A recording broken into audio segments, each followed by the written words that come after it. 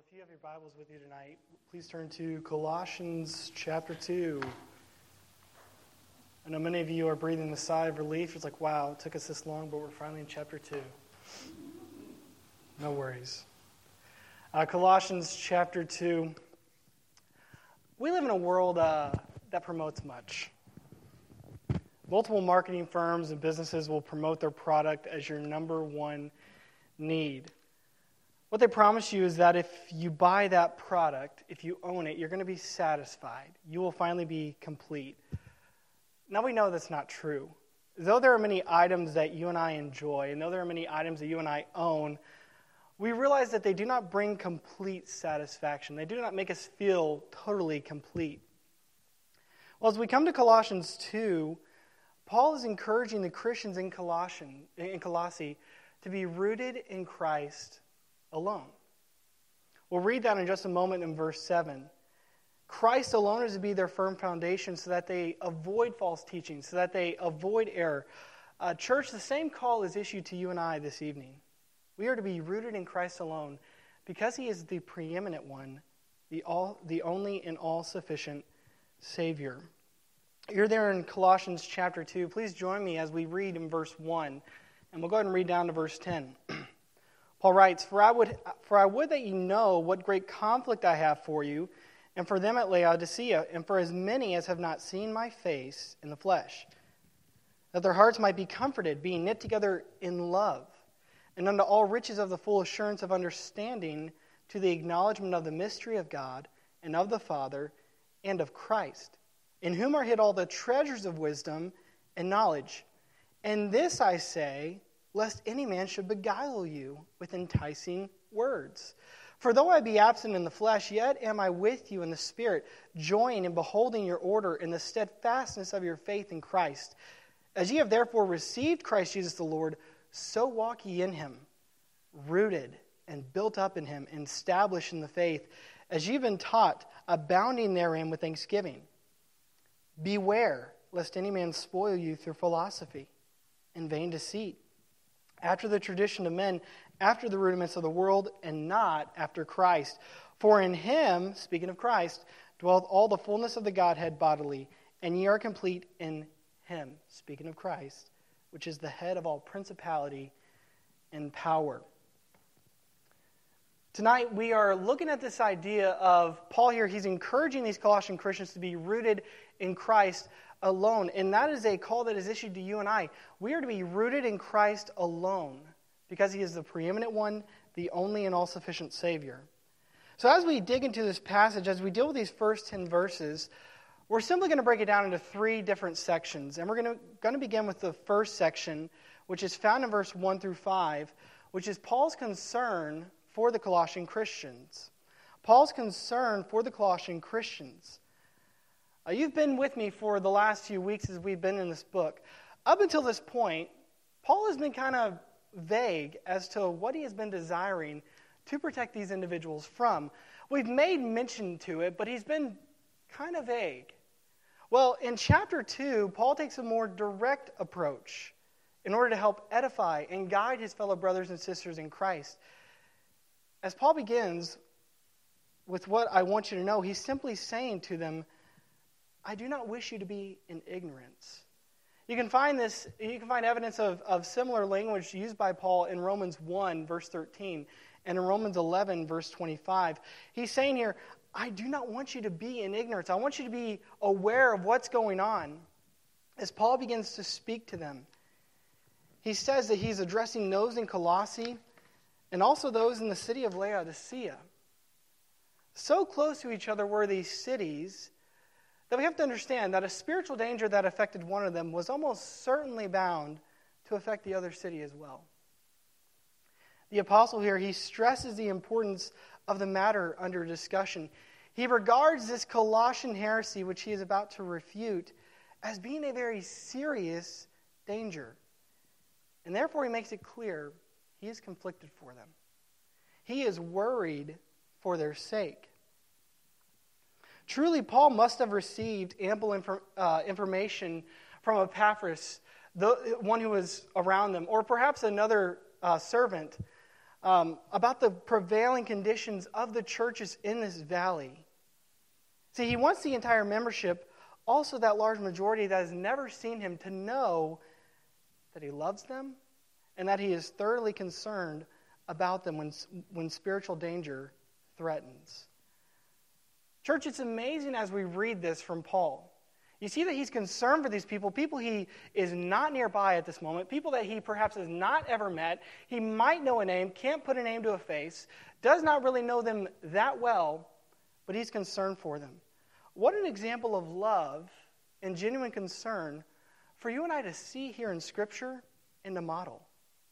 You know, we should truly love one another enough to boldly and to lovingly speak biblical truth into each other's lives, even if that means frustration might come out of it.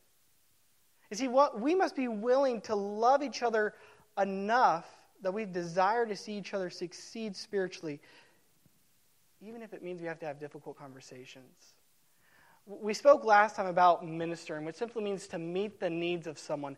Sometimes that means having a difficult conversation, being willing to love someone enough, being willing to be bold enough to say, hey, I'm slightly concerned about this. Hey, there's a potential roadblock I see on your path.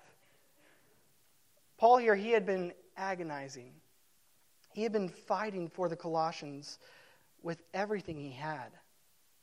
Again, Paul had not seen them, yet he agonized for them. You see, while spiritual error was implied in chapter 1, it's expressed clearly in chapter 2. We're not going to go through the entire chapter tonight. We'll deal with the rest of chapter 2 next time we gather. But he deals with 4 areas of false teaching. He gets very direct, very specific. And tonight we'll only deal with 1, and you'll read of it in verse 8. But Paul had been agonizing for them. Though he could not be with them in person, he agonized for them in prayer for these Christians that were in Colossae.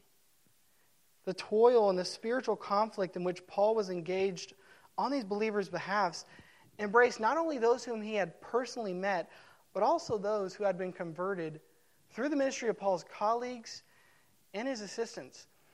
You know, this morning we were speaking on prayer. We were looking to Scripture, and we saw the disciples say, Lord, teach us to pray. Isn't it true that our prayer life oftentimes is very self-centered? It's just about what's currently going on in our lives. That's what's on our mind. That's what we're going to pray. Well, Paul here, he's in prison at this time, and yet he is toiling, he's agonizing in prayer over these individuals he's never met about a potential danger that is headed their way. The spiritual conflict of Paul, it involved constant prayer. That these young Christians might be strengthened in heart and firmly bound together in Christian love. What a beautiful desire of Paul. You see, others might lead them astray with talk of mysteries, but there was one mystery above all others, the mystery of God's loving purpose disclosed in Christ alone. And Paul's concern was that they should come to know this all-surpassing mystery and know it as an indwelling presence. We need to understand something very important. Against all those who tried to intellectualize the Christian faith, speaking of knowledge as if it were an end in itself, Paul here emphasizes that the revelation of God, it cannot be known properly apart from the cultivation of brotherly love within the community. Isn't that wonderful? It cannot be known apart from the cultivation of brotherly love within the community. That should be an encouragement to us to edify one another, to grow together, to disciple one another, to come alongside one another here at church. Not just to come here so we can gain knowledge, so we can gain more insight into Scripture. That is a benefit, but to come alongside and to grow in brotherly love, in Christian love. Paul shared that knowledge inflates, but love truly builds up. Knowledge inflates, but love truly builds up. That's why he speaks of in verse 2 being knit together in love. Not being knit together in knowledge, but being knit together in love. Church, only as Christians are rooted and well-founded in love can they comprehend with all the saints the fullness of the divine revelation. Christ himself is the mystery of God revealed, Christ with whom they now have become one. Paul here, he speaks of striving. And the purpose of Paul's striving is that their hearts might be strengthened. This is so important for Paul to pray for this because we can agree that once a man's heart has been won thoroughly over and established in grace, that entire person has become the object of God's marvelous, transforming power for the heart. And the heart is the fulcrum of feeling and faith, as well as the mainspring of words and actions. You see, against the attacks of the false teachers, their hearts were to be strengthened. Against the attacks of the false teachers, their hearts were to be strengthened. See, not knowledge, not conceit, but mutual love is the bond of perfection. And such love springs directly from the heart of God in Christ and leads back to him, for God is love, as 1 John 4:8 tells us. Paul truly is striving because he is concerned for these Christians. He's concerned that they might be induced by the false teachers to forget or to neglect or to fear of some knowledge. He is concerned for them, that they might be persuaded through persuasive speech. Christian, I believe that is why you and I must be surrounded by God's Word. We must allow God and His Word to determine the way that we think and the way that we act. God's Word allows us to have confidence and assurance. By looking at God's Word, we are assured that we do not need a man-focused philosophy. Oftentimes when you deal with doubt or when you deal with issues in God's Word, the answer is not to necessarily go to another person and ask what their opinion is. The answer is to go search Scripture. See what God has to say. See what He speaks of on the subject. We need to continue to think on love here, though, as Paul writes on it. Love has made them one body, and now a common danger threatens them.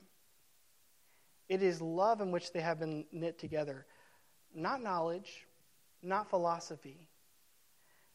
And I love how Paul here, he prays for them to have a full assurance of understanding. Be knit together in love and unto all riches of the full assurance of understanding, to the acknowledgement of the mystery of God and of the Father and of Christ. The idea to be conveyed here is not encouragement to acquire more wealth, but to instead use it against the false teachers in order to rout their false philosophy. These false teachers, like all errorists, also have a wealth of personal assurance, but it's not connected with real understanding. The danger that these Christians in Colossae faced was that the false teachers were telling them that they needed to add more to what Christ had done. If you had to boil down the book of Colossians to a phrase, it's that Christ is enough. Christ is supreme. Christ truly is God.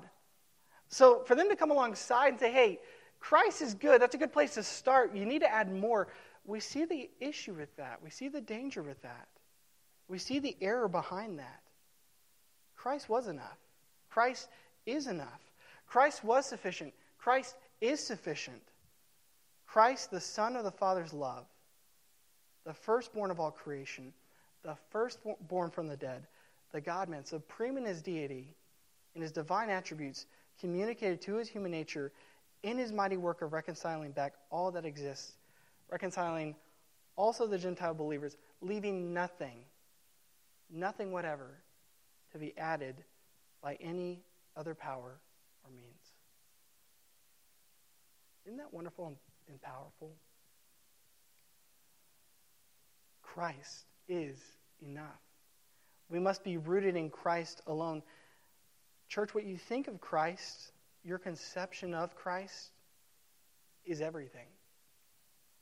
If you believe in Christ Jesus, that He is eternal, without beginning, without end, that always was continuing, if you believe that He's the creator of everything, the creator of textures, the creator of shapes, the creator of colors, if you believe that he's the sustainer of all creation, the force which is presently holding the atoms of your body, your universe together, and that without him, all of that would dissolve. If you believe that he is the incarnate reconciler who will one day reconcile the universe and redeem humanity to himself, then despite the fact that life will be full of trouble, nothing much will go wrong. How does this knowledge of Christ come, though? He says it right here, through brotherly love. He's concerned for these Christians in Colossae. Hey, spiritual danger's on the way. Be knit together in love. Hey, be rooted in Christ alone. This means that mere intellectual comprehension of the mystery of Christ, it will not bring full understanding of the mystery, for understanding also comes through the love of Christians one for another. Church, when we are loved by believers, when we are loved by other believers, we experience Christ through them. And thus our knowledge of Christ is enhanced. See, no intellectual process will lead to a full grasp of the mystery of Christ unless it is accompanied by a love for him and for Christians that knits us, the church, together in love. What we see here in this passage is that the heart of Paul's concern was that these Colossians might grow apart from Christ. They might grow apart from Christ. They might be led astray. And he was concerned for them. Though he had not seen them, he was concerned for them. Though he did not know them that well, he was concerned for them that they would grow apart from Christ. His desire was, on the contrary, that they would grow ever more toward Christ. He was concerned for their minds. He was concerned for their hearts. And what Paul realized is that the Colossians need not, they must not look for any other source of happiness or holiness outside of Christ. You know, that's true for you and I as well. We must not look for any other source of happiness or holiness outside of Christ. Because as it says in verse 3, in whom are hid all the treasures of wisdom and knowledge. In Christ, all treasures of wisdom and knowledge are hidden. Jesus, according to his divine nature, knows all things. In Christ, knowledge is never separated from wisdom, as it often is among men. Divine wisdom, in a sense, is far more exalted than human wisdom, because it devises, it plans, it guides, and it directs. It does what man's wisdom cannot. It reconciles seemingly irreconcilables. While this mystery being spoken of has been published so that all saints may know it, the treasures are still in Christ is hidden away. It is in Christ that all the treasures of wisdom and knowledge are stored up. They are unfolded to those who believe in Christ. Christ is the wisdom of God. And Paul is saying all of this because he's going right into verse 4. Be careful lest any man beguile you with enticing words. See, as we move on to verse 4 and on to verse 5, we see that Paul acknowledges his absence from them. But although Paul is personally absent from them, he's with them in spirit. And he rejoices as he watches their Christian behavior and their firm Christian faith. Look back with me, if you will, in verse 4 and 5. And this I say, lest any man should beguile you with enticing words. For though I be absent in the flesh, though I'm not there with you physically, yet am I with you in spirit, joying and beholding your order and the steadfastness of your faith in Christ. Paul's contemplation of the Colossians' faith and conduct, it gave him the utmost pleasure. He was thankful that they were succeeding. He was thankful that they were growing. He was thankful that they were remaining firm in the faith. Paul was motivated to say all of the above in the passage because he was genuinely concerned that they potentially could be led astray. This false teaching could easily lead them astray for those who were not knit together in brotherly love. So although Paul could not be physically present with the Colossian Christians to rout these false teachers from cheating the people, from misleading the people, the Colossians have all the help that they need right here in this epistle. Thus far, the Colossians, as the Scripture says, they had stood firm against the false teachers. But we need to understand that these false teachers probably would continue to be persistent.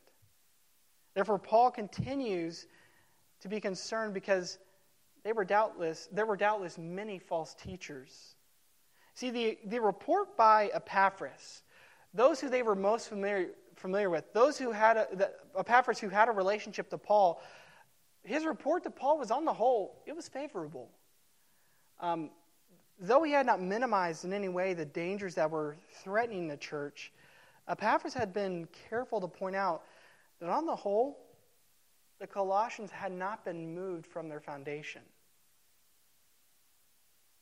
They had remained rooted in Christ. So Paul here, he is concerned for the Colossian Christians. So we see Paul's concern, but we also see in verse 6 through 8, Paul's charge or his challenge to the Colossian Christians. So he's concerned that they'll be led astray. He's concerned for all these false teachers. He's concerned that they won't remain rooted in Christ, but he then transitions to give a charge, a challenge to these Colossian Christians. Look with me, if you will, in verse 6. As ye have therefore received Christ Jesus the Lord, so walk ye in him, rooted and built up in him, and established in the faith, as ye have been taught, abounding therein with thanksgiving. Beware lest any man spoil you through philosophy and vain deceit, after the tradition of men, after the rudiments of the world, and not after Christ. Paul's message remains clear. His emphasis falls on the necessity of clinging to Christ Jesus as the all-sufficient one and as the one who can be trusted. What Paul's saying here is, don't be misled. Don't be misled. He states in his encouragement to let their walk, their life, their conduct continue to be in harmony with the fact that they have accepted Christ. Having been firmly implanted in Christ as the infinite and all-sufficient source of salvation, full and free and so continually, constantly availing yourselves of every opportunity of being brought to higher ground and still higher ground as you become more established, ever more firmly in the activity of faith. Paul is on their side. Paul's encouraging them. He's concerned for them, but he challenges them. He says, hey, here's my charge to you. The challenge is this, to follow Christ alone. The challenge is this, to be rooted in Christ alone, because then you will be able to distinguish the false teachers, the false teaching.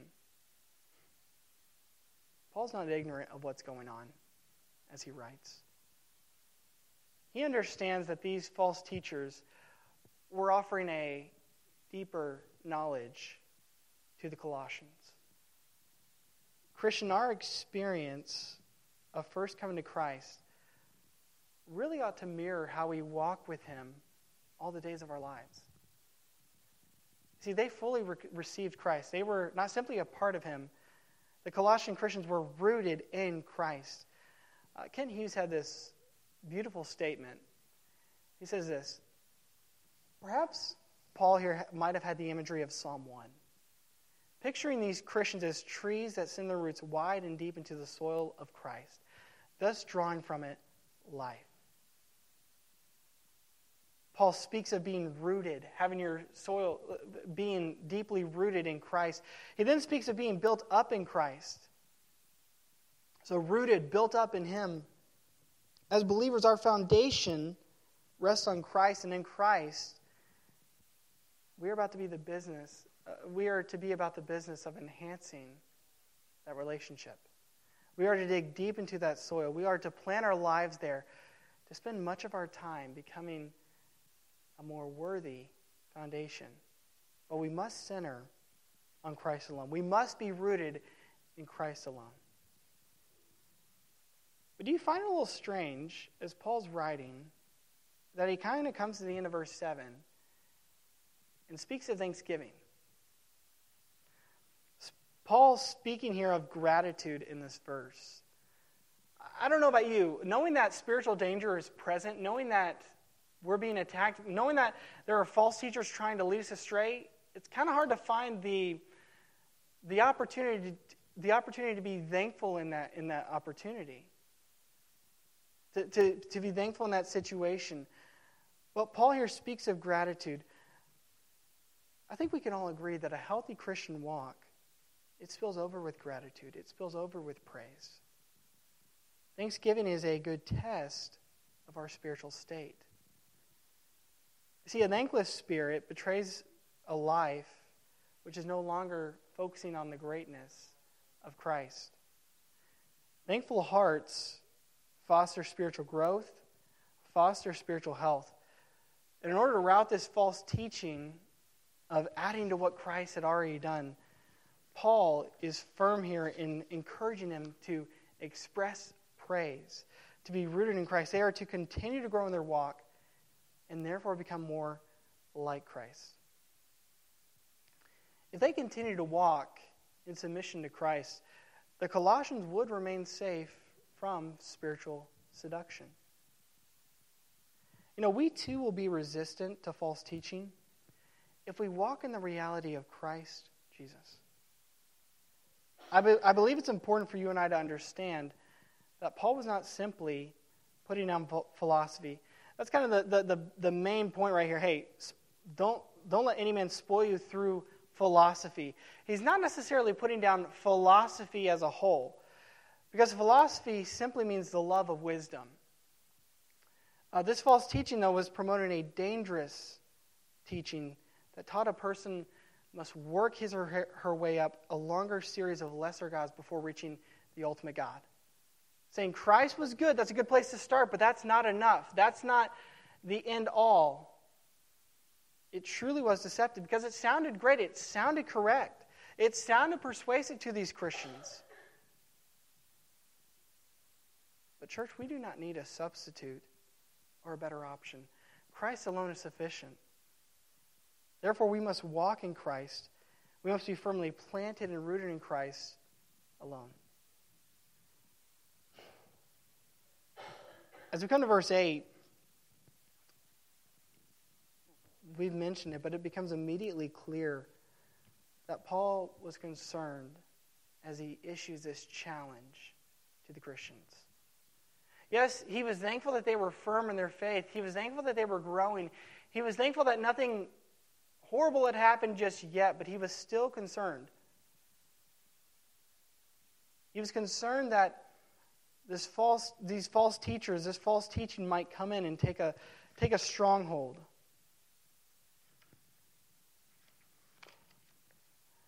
But what Paul understood and what Paul communicated was that the teaching that these individuals were offering, it truly was empty, it truly was futile.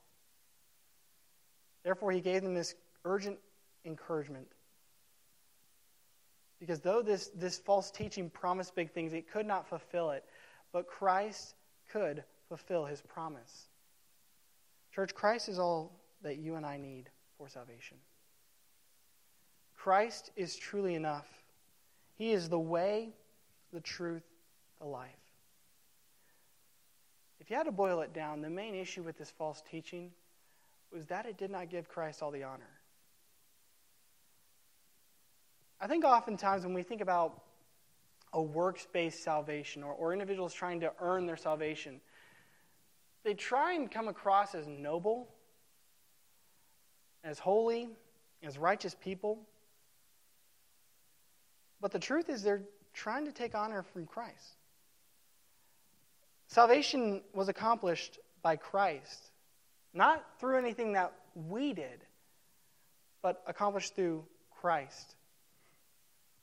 So Paul, he's concerned. Therefore, he issues this challenge, remain rooted in Christ alone. As we come to the end of this passage in verse 9 and 10, we see Paul's concern, we see his challenge, but finally, we see Paul's reminder to the Colossian Christians. For in him, speaking of Christ, dwelleth all the fullness of the Godhead bodily, and ye are complete in him, which is the head of all principality and power. As Paul writes of Christ, he's referring to the Son's complete equality of essence with the Father and the Holy Spirit. Church, the fullness of the Godhead is embodied, is given concrete expression, and is fully realized in Christ. While the false teaching focused on human tradition, Paul instead sought to urge his brothers and sisters in Christ to choose Christ, to follow Christ alone, to be rooted in Christ alone.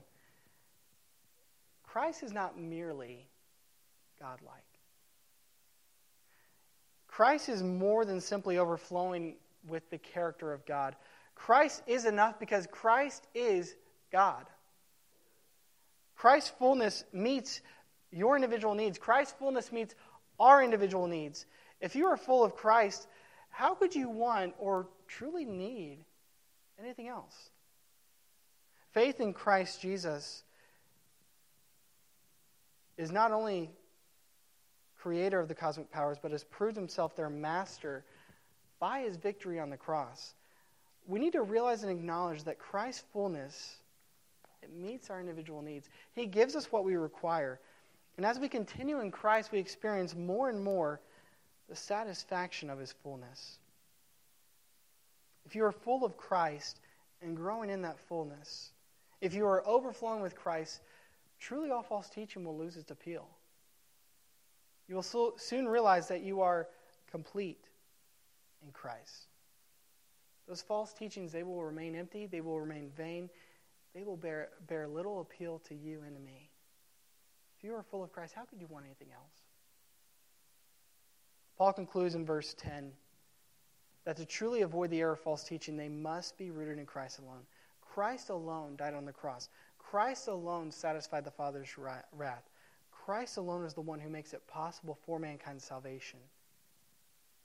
We must be diligent and careful to not distort the gospel. We must meditate upon its truths. We must live our lives continuing to grow in Christ. Church, Paul was encouraging these Colossian Christians who faced false teaching to remain rooted in Christ alone. Why? So that they might continue to grow and abound in their walk.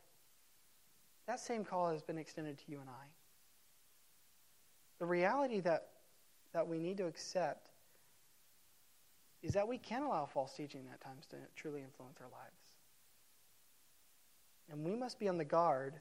We must be on guard and must accept the challenge of Paul to be rooted in Christ alone because he truly is God and we are complete in him. Will you be rooted in Christ tonight alone? Let us pray, and I'll turn things over to Pastor Sam. Father, we praise you for this time together.